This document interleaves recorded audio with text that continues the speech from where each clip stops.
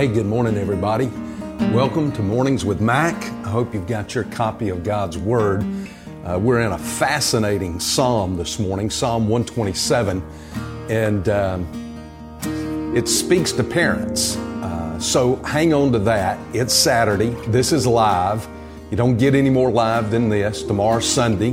And at 10:45, I hope you'll have your copy of God's Word. By the way, I will do a devotional in the morning. We'll be in Psalm 128. So get your Bibles. Be ready to do the devotional at 7.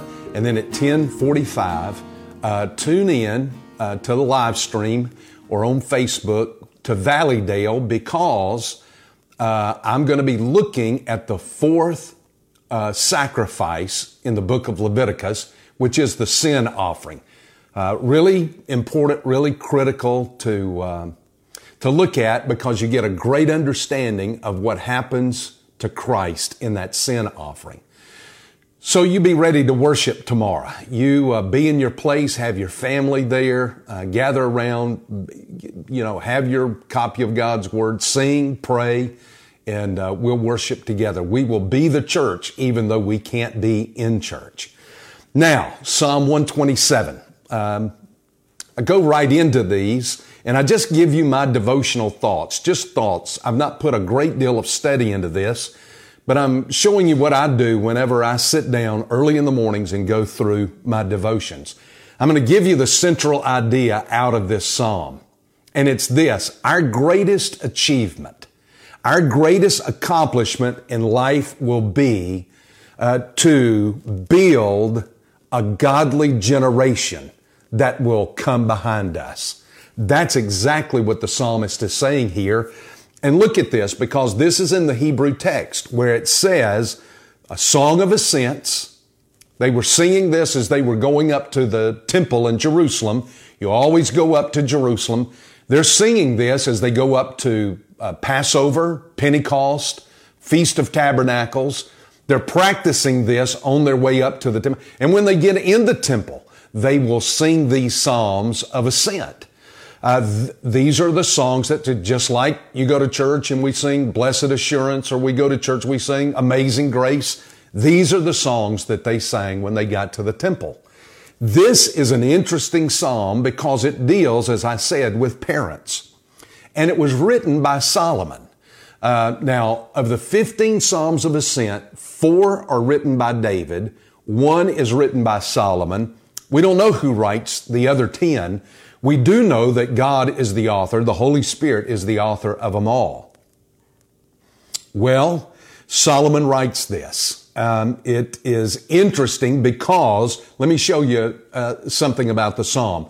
It falls into 2 parts. Verse 1 and verse 2 are the first part. 3, 4, and 5 are the second part.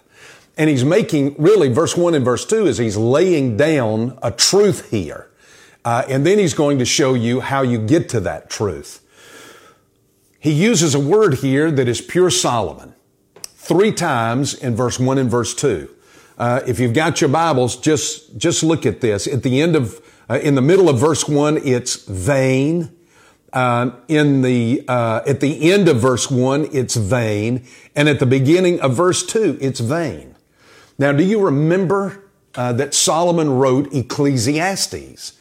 And what was the word that he used over and over and over? Vanity. It's vain. It's vanity. In fact, listen to what he said. The wisest man that ever lived said this. He comes in chapter 1 of Ecclesiastes, verse 17. I set my mind to know wisdom and to know madness and folly. Now you've got 2 extremes. Wisdom, madness, folly. He says, I set my mind to go from one extreme to the other. He said, I went from wisdom to madness, stupidity, all the way to just pleasure, folly, foolishness. And he said, this is what I found. I realized this is also striving after the wind. It's vanity. Vanity, vanity, all is vanity. Earthly pursuit is a form of insanity. Well, that's Ecclesiastes. That's Solomon right there. And he's going to use that word. That's one of the reasons why I'm convinced that Solomon writes this, outside of the fact that it's in the Hebrew text. So let me begin right here in verse 1. Unless the Lord builds the house. Now, in parenthesis beside that, I've put the little word temple. It could refer to temple. Solomon, we know, built the temple. But I really think he's referring, because of the context of the psalm, I really think he's talking about your home, your family. That's what I think he's talking about. He says, unless the Lord builds the home, the family, those who build it labor in vain. It's vanity. It doesn't mean anything. It comes to nothing. In the end, it's worthless in the end. Unless the Lord watches over the city, the watchman stays awake in vain. He says, regardless of the military that a city has, a state has, a nation has, it makes no difference how good your military is, how many trillions you pump into your military, how up to date the kind of weapons. He says it makes no difference because in the end, it's worthless. Now, I'm going to show you something about that a little later on. So now he's gone. Now watch this. He's moved from the house to the city or the nation.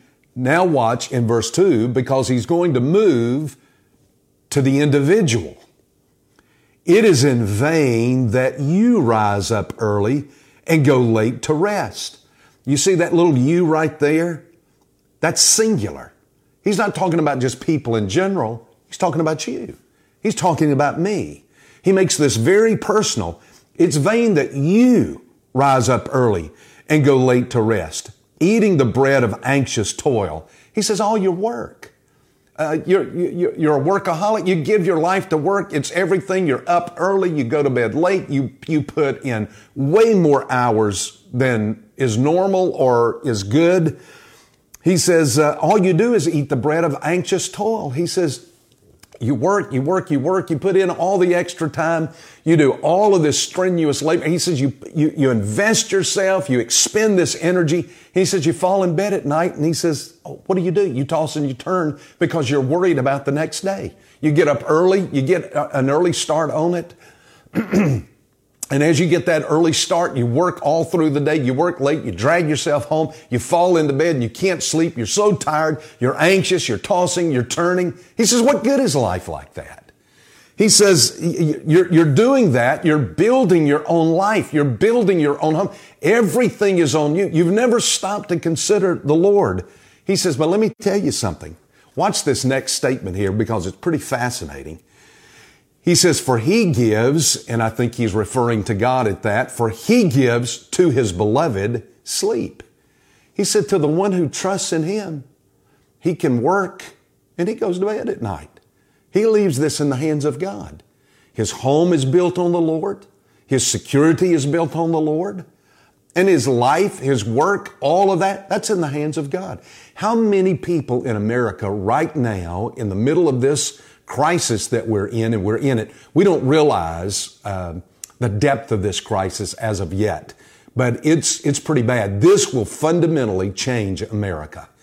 There will be greater change from this than there was over 9/11. In fact, America will not experience or has not experienced so deep a fundamental change since the Battle of Gettysburg. I'm telling you, that's how deeply this is going to change our entire culture. You don't see it yet, but it's coming. But he says, listen, the man, the woman of God, they get in the bed and go to sleep. For he gives to his beloved sleep. Now let me show you, I'm going to show you just a sidelight here, an interesting thing. I'll show you why I think Solomon wrote this beyond the other things. You see that little word beloved right there? If you go back to 2 Samuel, let me turn back there. 2 Samuel chapter 12. Do you remember the baby that was born to David and Bathsheba? That baby died.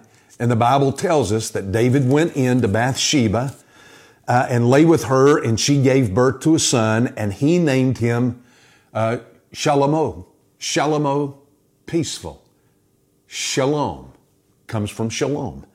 They named him peaceful. Now listen to what verse 24, 2 Samuel 12, verse 24. Now the Lord loved him and sent word through Nathan the prophet and named him Jedediah for the Lord's sake.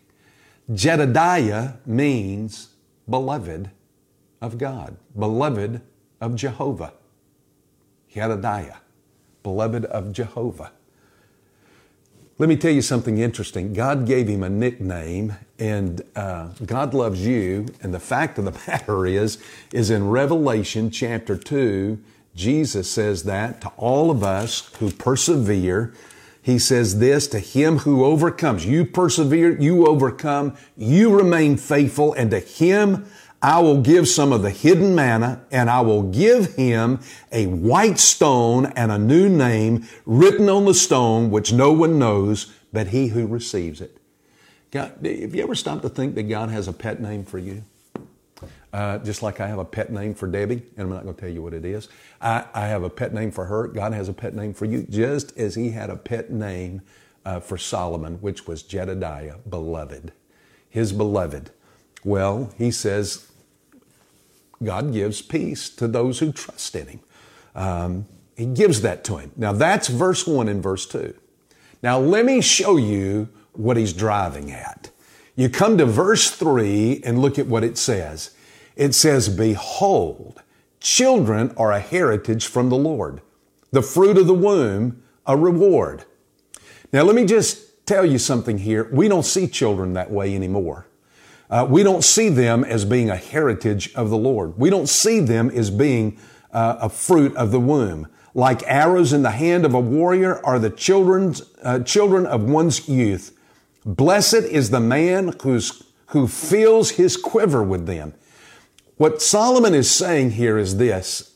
He's saying that children here are the gift of God, and you have to build them on the foundation of God.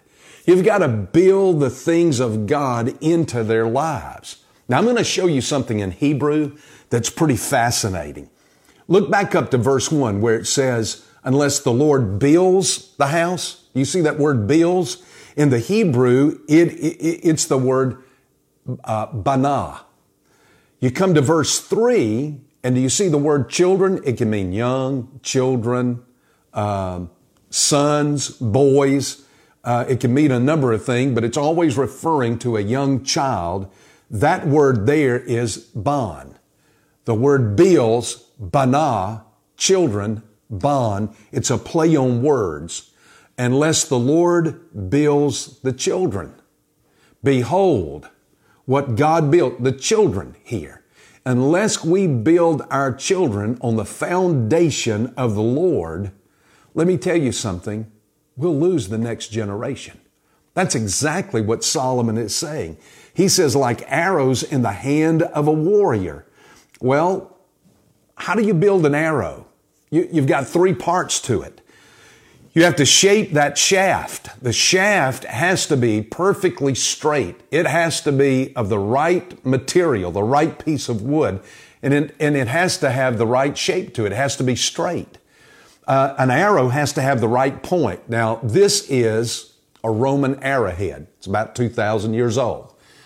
This probably, I bought this from an antique dealer. It took me half a day to buy this thing. I walked in the shop and out of the shop about 2 or 3 times.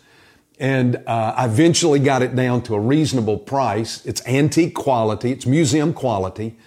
And it's very carefully made. It's interesting in that it's heavy.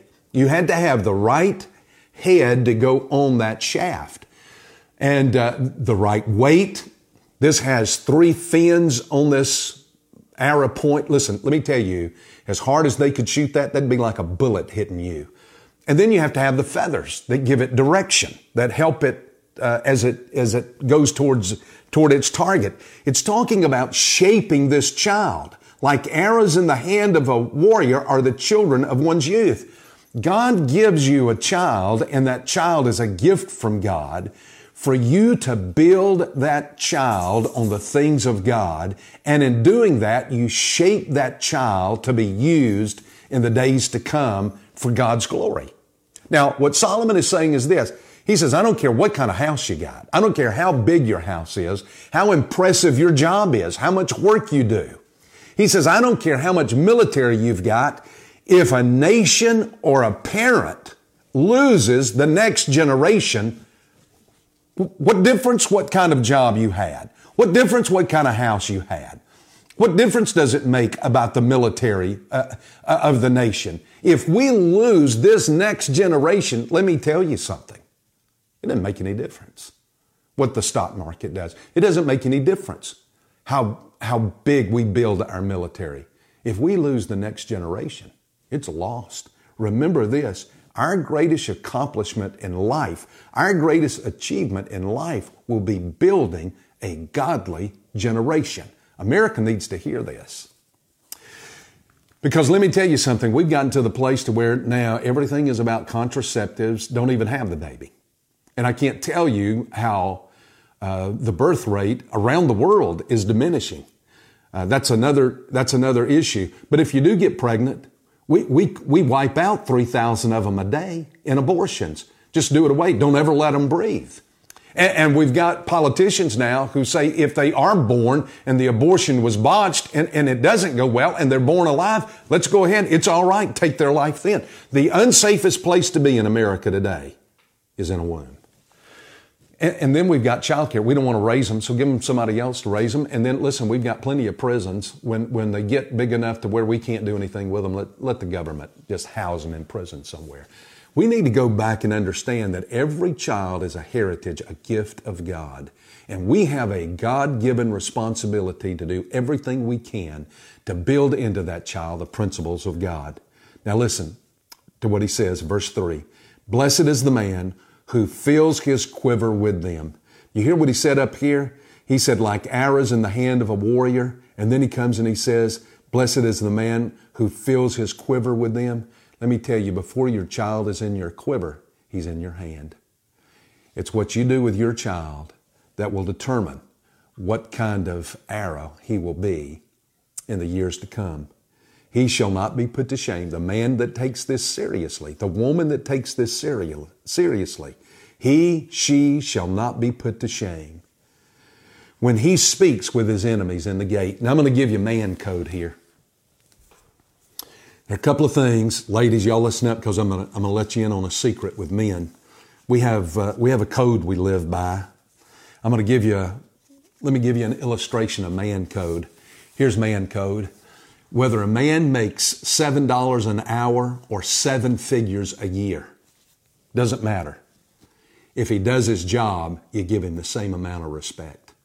In fact, if a man earns $7 an hour and he works hard and he's faithful and he's diligent and he's honest and he has character and integrity, and the guy who makes 7 figures a year is a slough off and looks for ways to get out of work and just barely gets by, you give the guy who earns $7 an hour far more respect and honor than the guy who makes $135,000, $140,000, $145,000 a year. That's man code. Let me give you another man code. Another man code is this, is the man who treats his wife right and treats his children well.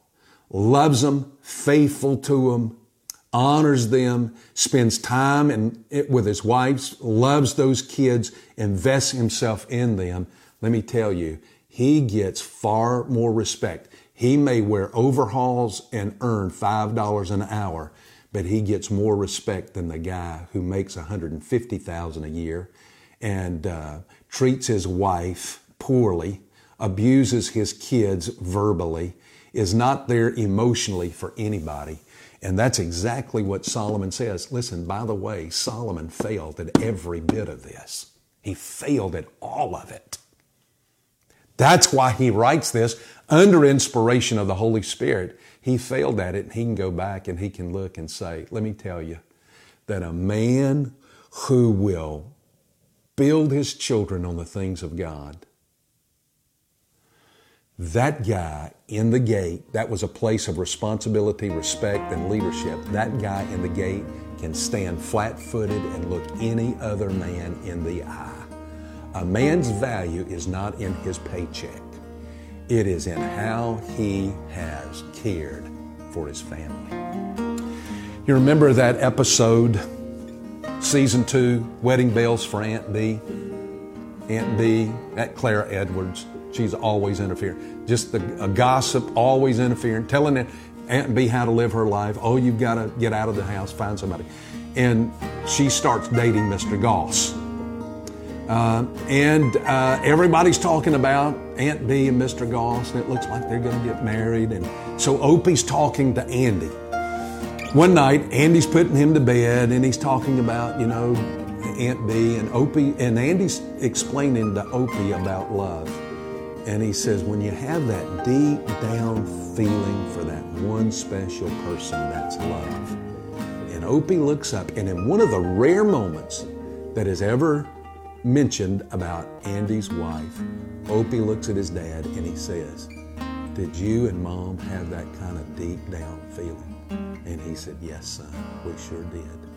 The best way for you to build that next generation is love God and love your husband or your wife. See you tomorrow.